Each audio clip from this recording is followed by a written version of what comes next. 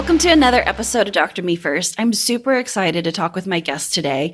I talk with a lot of physicians, but I'm really excited when I get to talk to one of our allied friends. So Catie Harris is a nursepreneur, mentor, who has empowered thousands of nurses in business to help them monetize their knowledge and their skills while inspiring to change the way healthcare is perceived and delivered. She strives to undo the perception that nursing care is limited just to the hospital setting. Through her intensive nurse business coaching, Catie shows nurses around the world how their hard-earned knowledge and skills can transcend the hospital into very profitable and sustainable businesses. So with that being said, Catie and I are going to talk all about nurse burnout, the state of mind pushing frontline workers into their mental, physical, and emotional breaking points, and all things around that. So join me in this conversation.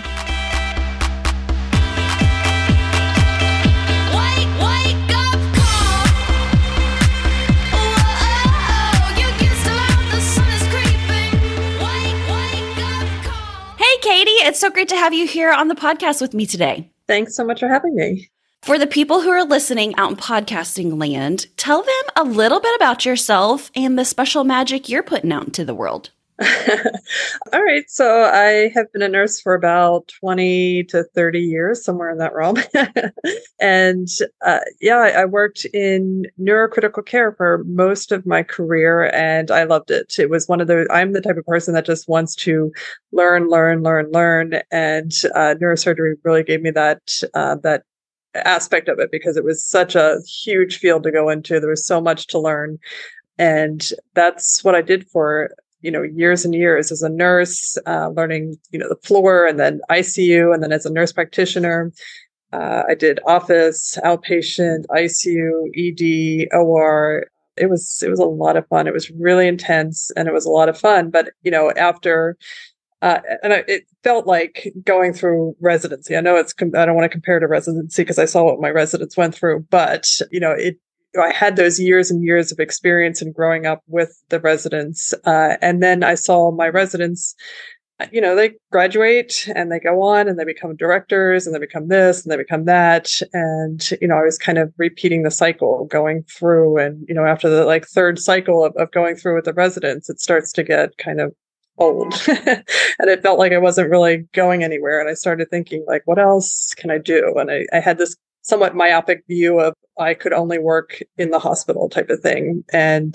around that time where I was getting really just kind of what else can I do type of thing, I had this opportunity just drop in my lap, and it was Walmart. Walmart actually called me and asked if I knew any nurse practitioners who would want to work for them in their clinics down south. And I was like, my God, take me, just please take me away from this place. It sounds amazing. I didn't even know what the job was. They said talent acquisition. I didn't know what it was. I had to go home and Google it and figure out what talent acquisition meant in terms of what my job would be. And even, a couple months into the job, I still didn't know what I was supposed to be doing, but it was great. It was a lot of fun and I learned a ton. And it turned out that my job was to go out and meet other nurses and network with big groups like the American Association of Nurse Practitioners or the American Nurses Association, International Council of Nurses. And I met so many nurses that were doing amazing things. And I kept thinking this is what I should be doing. This is exciting. This is the next level. This is what I want to be doing. Long story short, Walmart fired most of us because they were top heavy, management heavy. So I was in it for a few years and then came back to the hospital system. And I'm like, I can't keep doing this. I got to do something else. So that's when I started to really, just kind of diving into what these other nurses were doing. And I'm like, how can I do this for myself? I love it. I love to hear people's journeys and their stories. I'm going to take a right-hand turn right now, but we'll come back to this. I see a lot of young nurses who I perceive are either starting to burn out or getting crispy with burnout very early in their careers and then jumping into the nurse practitioner pipeline relatively quickly without a lot of patient care. It sounds like you come from my generation where it was typically more seasoned nurses that were then going to NP school and getting those other advanced degrees. Is that something that you perceive as you're working with nurses and doing what you're doing with coaching, or is that just my limited view? No, and I mean, to what you're saying, like when I was an RN, and this is back in the late 90s, early 2000s, the nurse practitioner role wasn't really developed. I mean, the only thing you could really go back to NP school for was like a master's in education, and that was not what I wanted to do at all. And I didn't want to go into corporate hospital, administration or anything like that. And then I started seeing NPs pop up, and it became curious to me. And I wanted to do something more than work at bedside, because I also saw, the 50-year-old night shift nurses who hated life. And I'm like, that is not going to be me. I'm going to keep going. And I think part of that problem is just kind of doing the same thing over and over again. And I mean, some people like familiarity, and I don't. I need to keep growing. But in terms of other nurses going to it earlier and earlier, there's something inherently problematic with that RN role in general, because I'm not sure how to say it politically correct. We're not PC here, but you can find your words however you'd like. Yeah, I mean that it lacks autonomy. It lacks purpose in a lot of ways. And it's one of those things where we're just kind of given more and more and more things, and nothing is ever kind of taken away. So even if you look at EMR, for an example, it's like they just keep piling on check boxes for us to check off. And all of a sudden it gets to a point, and I've done legal reviews, and it's like, the whole checkbox is like, check, check, check, check, check. That's because you have 100 check boxes, to go through. And it's also, yes, yes, yes, yes, yes, yes. And then you're like, well, this person is comatose, and you're saying he's awake, alert, and oriented in these check boxes, right? But it gets to a point where you just do things because you have to get them done. And when you don't have a purpose in your career, it really becomes kind of just mind-numbing. I love that explanation, because I work as a team shared practice. I'm in an FQHC, family medicine and addiction medicine, and have 2 nurse practitioners that I team with. And they've even brought to me sometimes like, well, should I go to medical school? Now that they're nurse practitioners as well. And so I see that like that constant, and what I try to help them tease out is this because I'm feeling insecure and I need more foundational knowledge? Or is this because like, that's what I really want to do? Because I think, even as physicians, we do that. Like, oh, maybe I need to go do a fellowship, or maybe I need to go get an MBA. And what I remind people is there's no amount of degrees on the wall that's ever going to make you feel like I've made it type of thing. But I love how you explain the RN thing with the lack of autonomy and just almost becoming like a grunt, really. Because I remember before EMRs, the RNs on the floor and at night in the ICU, they were partial decision makers as well. They'd call and say, hey, I already did this and I already did this. I need you to come see the patient. Or, hey, we've already got this going on. I need you to sign these orders in the morning. Or, and I can see now where the bureaucracy and the bloat has really taken away from that critical thinking model of some really brilliant people in the healthcare field, because now it's more about clicky boxes than patient care. Yeah. And I was part of those days where, I literally, we had one resident literally for a critically ill 20-bed ICU and then 50, patients, and he had to go to surgery. So it was just not physically possible for him to do all the things that needed to be done. So as the nurses, we really took care of our residents, crotchety as they were, and rightfully so, because they were just miserable human beings for 7 years. But we would write, like a patient would come in, I would literally write the admission orders in red pink, ink. And then at the end of the day, we would take like 30 charts and just have them sit there and sign everything. And we enjoyed that. And I, rightfully or wrongfully, I'm not putting any judgment, because I know the hospital has to protect them. Everybody's got to protect themselves. But those were like, we owned the patients. We took care of the patients. We felt responsible and ownership for it. And it made a huge difference in how we came to work. Yeah. Not having to beg and plead for a Tylenol order. Yeah. I mean, it's one of those things too. Like we would shampoo the patient's hairs, and if you've ever been in a neurocritical care, it's Mm-hmm. disgusting because they've like 3-4 weeks there, and their hair is like a matted. But I mean, the nurses would literally bring in their own shampoos, shampoo the hair. Like it was this whole ordeal. We'd make them smell pretty, and I get it too. Like all the products have to be approved and that kind of stuff, but it just changes things. It does. My nurse I currently work with, she's been nursing longer than I've been alive. And we talk a lot about that. And she had worked all the way up to like DON, actually of 2 different hospitals. And, now she's my lead in my office. And just, she had some friends comment about, well, don't you feel like you're losing your skills? And she's like, actually, I get to do so much, working side by side in the family medicine clinic. We do a lot in our FQHC. And also she's like, those 12-hour shifts and pulling a double and covering, she's like, I'm done with that. So yeah, they suck. Totally suck. But okay, let's get into nurse burnout because you know me, I'm the queen of sass. I specialize specifically in professional burnout. My experience is from a physician, but I would love to hear it from the nurse perspective because I see it. I see the walking down the hallways looking like a zombie, like snappy, short answers that you're like, whoa, where did that come from? Turnover like crazy. And all those things, but I would love to hear from your perspective what nurse burnout looks and feels like for you. Yeah, well, and I'll tell you that long about that time that Walmart came in and swooped me up, which was wonderful. I was that snappy nurse. Like I would come in and just, I would walk into the hospital and my whole personality would change. Like I could be happy as a lark walking. And then as soon as I step into the hospital, it was like, I turned into like nasty Nancy or something. I call that the dark cloud that descends. Like as soon as you pull into the parking lot and you're like, your alter ego comes out. Yeah. And I actually, one of the things that happened to me was I got into this huge fight with my attending.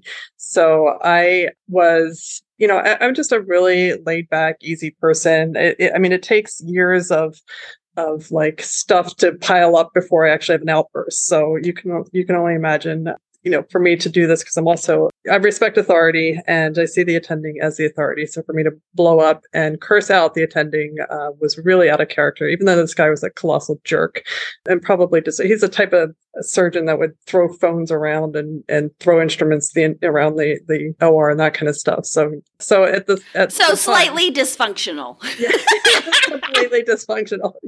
And it was a time that the hospitals tolerated it. Like it was okay to throw phones around the unit. But anyway, regardless, so he came up and said something that was outrageously stupid. And I just flipped out. I just started screaming and yelling at him and telling him he was an idiot and this kind of stuff. And I got suspended from the hospital. It was for 3 days and had to go to anger management classes, which I thought was ironic because it took 3 years for me to build up that anger in the first place. But it gave me that. You talk about degrees on the wall and stuff. I have 4 master's degrees. One of them's an MBA, a PhD, my BSN, obviously, and then there's a slew of certificates behind my name. And I'm sitting at home on suspension from anger management. And I was like, this is not where I want my life to go. Like, I'm a doctor, of, nursing. I'm like, this is embarrassing. And I'm like, this is not me. This is not what I want. This is not what I like. So I really had to focus, on myself and really ask myself some hard questions of like, what is the problem here? Why are you like such a different person in the hospital? What's going on? And when you really kind of look at things, I didn't recognize it as burnout at the time. And when I think of burnout, I think of just immense frustration that there is no outlet to, right? Like, so I come in every day and it's the same fire to put out. And no matter how many times I give suggestions of like how we can change things, it's either dismissed or not taken seriously or ignored completely. And then you just start like, oh, well, that's just the way it is here. That just happens. People just die because that's what we do here. And you get that sarcasm and that apathy, and it spirals downhill from there. And that's where a lot of it came from. Yeah, absolutely.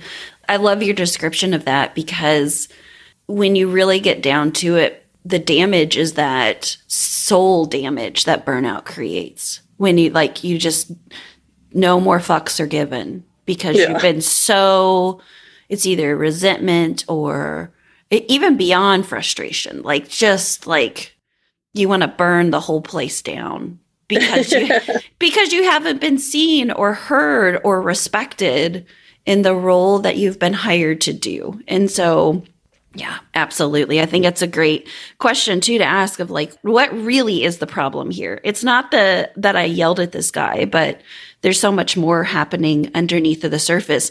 Where did you go from there? You said you went to Walmart and you were doing new stuff and learning.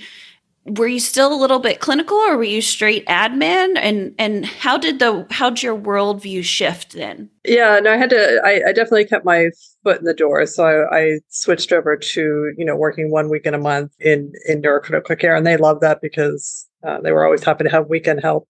And then it worked the Walmart. And that was fun, but it did turn into a lot of corporate meetings and stuff, which were a total snooze. And I wasn't completely ready for that because I tend to be an adrenaline junkie too. I just want to, wherever the action is, I need to be there. So yeah, I definitely kept my foot in the door and that helped a little bit. But I mean, shaping the perspective that, I needed to, what else could I do? Was really helped when meeting these other nurses. And I thought, one day I met this woman, her name was Diana Mason, and she had a very interesting career. And one of the things that she ended up doing was starting a radio channel or something. And I was like, how does that happen? How does anybody start just a radio channel? You start a radio show. And this was so foreign to me, this concept that if I wanted to, I could just start my own radio show, that I had to explore it. And so I asked her if I could interview her. I interviewed her. She was my very first podcast without realizing I was starting a podcast, but my very first podcast interviewed guest. And then I was like, well, that's really fascinating. And I wanted to share it with people. So that's what I started doing. And then I started asking other people, well, how did you start this? CPR business. How do you even do that? Or, how did you start this business or that business? And that's what started my own podcast. And then other nurses really appreciated having those different role models just to, what you could do outside of the hospital, because there's so many different facets of nursing. You don't have to stay in the hospital. The system's not working. And that's what I realized for myself, is that nothing was actually going to change in my lifespan of working in the hospital, or at least I didn't have the authority or capacity to help institute that change. So I needed to do something else. Yeah, it's really recognizing no matter how much I push, scream, or punch this wall in front of me, it's still a wall. And I think a lot of people within healthcare, they talk about the exodus, but I think it's because we've really started to recognize what I can change and what I can control is me. Right. And if enough of us do that, we will be able to push down the wall. We will be able to make those changes. But first, we have to get ourselves healthier, happier. And I think there's something that comes up too when you pull your ostrich head out of the hole of whatever you're in, be it hospital, surgery, outpatient, where you have put on such blinders that you don't even know what's happening in the outside world.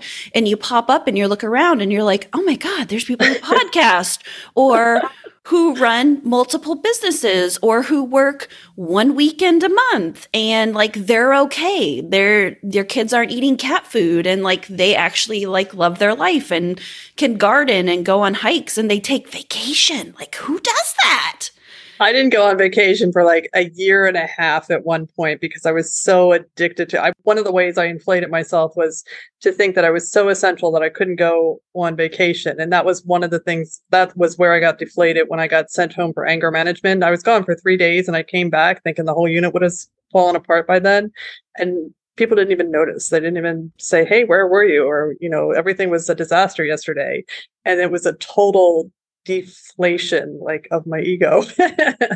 And it was a good one. And I think I want to pull that point out because that is so important when I talk to people about that I can't take vacation. And I'm like, no, you're not willing to take vacation because the sun will still rise. And you are giving people the ability to exercise their capacity to take care of shit when you aren't there to put out the fires. And Right. that's important. I mean, that's part of healthy team dynamics, is to flex and to change when everybody isn't there. Because my favorite saying is, no one's coming to save you. Like, Right. no one's going to turn in the PTO slips for you to take vacation or say, oh my God, you're rolling over 200 hours. Like, no one's going to do that. So you have to do it for yourself. And I think that's a good example. I did that too. I mean, there was years that I went and I wish I could get all of those PTO hours back that I didn't use, but it was like, no, I can't leave the patients, or, it'll be such a mess when I come back, yada, yada, yada, all the excuses. And it's like, no one goes to their deathbed saying, I wish I would have taken less vacation. Right. It's so true. It's so true. And talking about as well, like, the system that you can or cannot change, for that matter. I work with nurses in leadership, and I have several nurses that are nurse managers or assistant nurse managers. And that is like a thankless job. If there were any on the earth, that's so thankless, because they get it from all ends. They get it from families and nurses and, doctors and allied health and whoever else. Admin, all of it. All of it. The C-suite comes down and rains on them. But anyway, they also, what I didn't know about nurse managers was that if enough people call out sick and they can't get somebody to replace them, they come in and work that shift. And I was like, well, you can't do that. You can't be the manager and come in and fill night shifts get called in at 11 o'clock at night to fill a shift. I'm like, that doesn't make any sense. They're like, well, we do. And I'm like, well, you need to stop.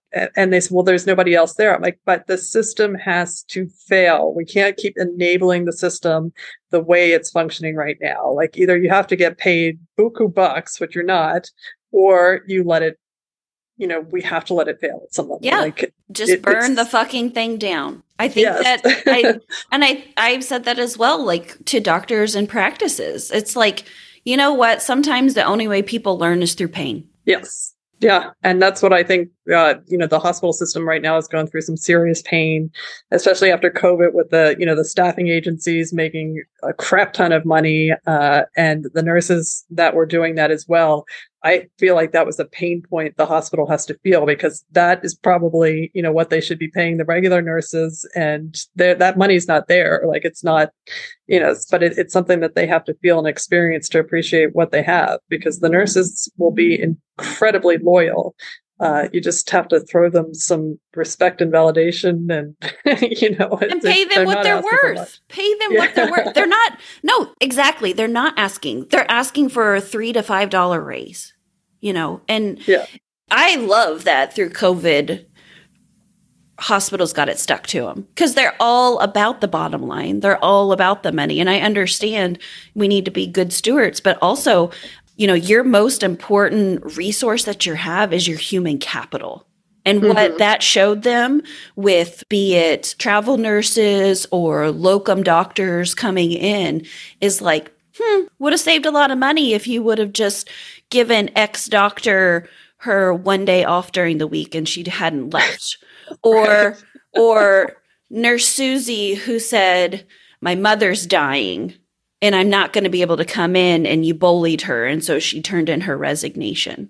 You know what I mean? Like, I see all sorts of cost savings if organizations were healthy enough to recognize that life happens, and that when you see people and you validate their experience, they will have no reason to leave you. And then they will talk and say, when this was happening in my life, this is how my employer, this is how my organization supported me, rather than being like, you do this or else. Right. And it's a huge point, because I'll tell you too, because the place that I worked for 20 years, that wasn't even the highest paying. Actually, they paid below the 50th percentile. It was really crappy pay. And down the street is the Hospital of University of Pennsylvania. They paid at the 80th percentile. It was so much more. Like, I'm talking like $10 an hour more money, which is a lot at that level. And, it was one of those things where we just never wanted to leave our unit. We had this culture in our unit where we worked with each other. We solved our own problems. We managed ourselves. We managed the patients. We took care of everything. We were very proud of that. And people that did leave, they were kind of lured away by the money. They came right back. Like within 3 months, we're like, oh, I didn't even know you quit and came back already. Look at that. But it was because of that culture. We didn't stay there for the money. There was clearly better places to get more money. We stayed there because we were a family. And that was like, I mean, it was more of a family to me than my family growing up was a family. Do you know what I mean? Like that's one of the reasons I felt so indispensable. Like I had to be there, but I loved that family so much. Yeah, because you were recognized for what you're doing.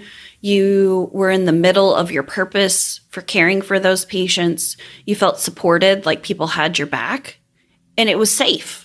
Psychologically, likely. I mean, there's always the dumpster fires because that's what we do in healthcare. Patients don't always follow the books.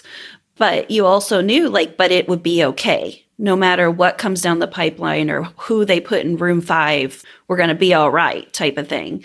And I speak a lot about this with physician retainment is like a lot of doctors want to go to those kind of places and will take, not the huge salaries or the benefit packages, knowing that they can go home at night and sleep. Yeah. Yeah. It's huge. It is huge. It's so huge. So I'm with you, lady. Let's change the fucking healthcare system. Let's do it. Tell us a little bit about the name of your podcast. And you mentioned that you work with nurses, nurse leaders. Talk a little bit more about that because we do have physicians here, but I do have other allied health that listen. Yeah. So my podcast name is very uncreatively named the Nursepreneurs Podcast. And the premise, like I said, was just to bring on nurses that are working in business and doing something interesting or just, talking through the challenges, because that is one of the fears that everybody has getting started. Well, I don't know how to run a business. I don't know how to do this. I don't know how to do that. And honestly, none of us did when we first got started. It's obviously not something that you learn in nursing or medical school. None of us learned this. But I always say, courage is being afraid and doing it anyway. And, that's what we encourage the nurses to kind of just look at what it is that they want. And that, ironically, is one of the hardest things to define at the get-go, because the people jump from med spa, that sounds great. IV hydrate, that sounds great. This sounds great. That sounds great. I want to do it all. And actually, when I'm doing my podcast, I'm doing the same thing. I'm like, I should do that business. And, it's ridiculous. But, it really comes down to what is it that you want? What is the lifestyle that you want? Would make you happy? And we work through all of that kind of stuff. And they're actually pretty hard questions to answer. A lot of times I'll get, I want more money. And I'm like, well, that's not really a goal. I'm like, I could give you $1 and you'd have more money, but it's not going to make you happy. So let's talk through what that is and what that's going to look like. And a lot of them really have spent the last 20, 30 years trying to push changes for their patients, especially I have one nurse who works with breast cancer patients. And she noticed that, after treatment is done and they're in remission, they just kind of everything's pulled away from them, right? And they're just left there. And the biggest fear is obviously going back into, a recurrence. But there was nothing really for them at that precipice of, congratulations, you're cancer-free, you're in remission. And what if it happens again? And how do I stop it? So she pulled together a program to help, empower them with stuff that they can do. They want to do stuff for themselves. They want to detoxify. They want to live healthy. They want to, create goals and stuff like that. So that was the type of business that she went into. And that doesn't really fall into the cancer center. It doesn't fall into the hospital. It doesn't fall into outpatient. Just it's like no man's land. And that was the population she wanted to help. Yeah, survivorship is huge because, how do you stay in this space? I talk about recovery from burnout, and it has no endpoint. Recovery has no endpoint. Survivorship has no endpoint. And wrapping your head around that. My one last question before we wrap all this up is, how, as doctor partners, can we help and advocate for you and the people that you serve? Yeah, no, I mean, the doctor-nurse relationship is some of my best friends are doctors and, and obviously nurses as well. And it is very family oriented. And I think just that, mutual respect of what we do, although nursing has a hard time explaining sometimes what it is that they do. But, just it's absolutely, we are in it together. We have pretty much the same goals for helping the patients and, furthering our careers together. And I think it's a really unique partnership that's out there. And we see it in business now. We work with a lot of medical directors, and it's great to stick together because we have been through so much together and we're dealing with the same kind of like evil force, if you will, in the hospital medicine kind of like paradigm. But I think banding together is really our biggest hope for pushing agendas and making everything safe and great for the patients. I agree. I love that, forming a family work environment, which would be like a healthy workplace rather than a toxic workplace. Mutual respect, I think, is huge. And then community. Because we know burnout is so isolating. And that's when the depression and all the other stuff starts to set in. And the antidote then is connection and community. So I love that. Well, Catie Harris, thank you so much for coming on the podcast today. It's been absolutely wonderful to sit down and pick your brain and see how our stories are parallel in our different roles. The badass in me totally honors the badass in you. Well, thank you so much for having me.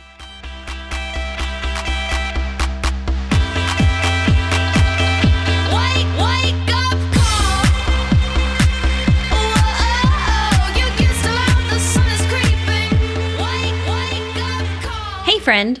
So my word of the year for 2023 is going to be slacking for two reasons. One, I am really going to pull back the throttle in 2023 and see what life is like when I just do enough. Not extra, not overboard, not overworking, burning myself out, burning candle at both ends. Slacking.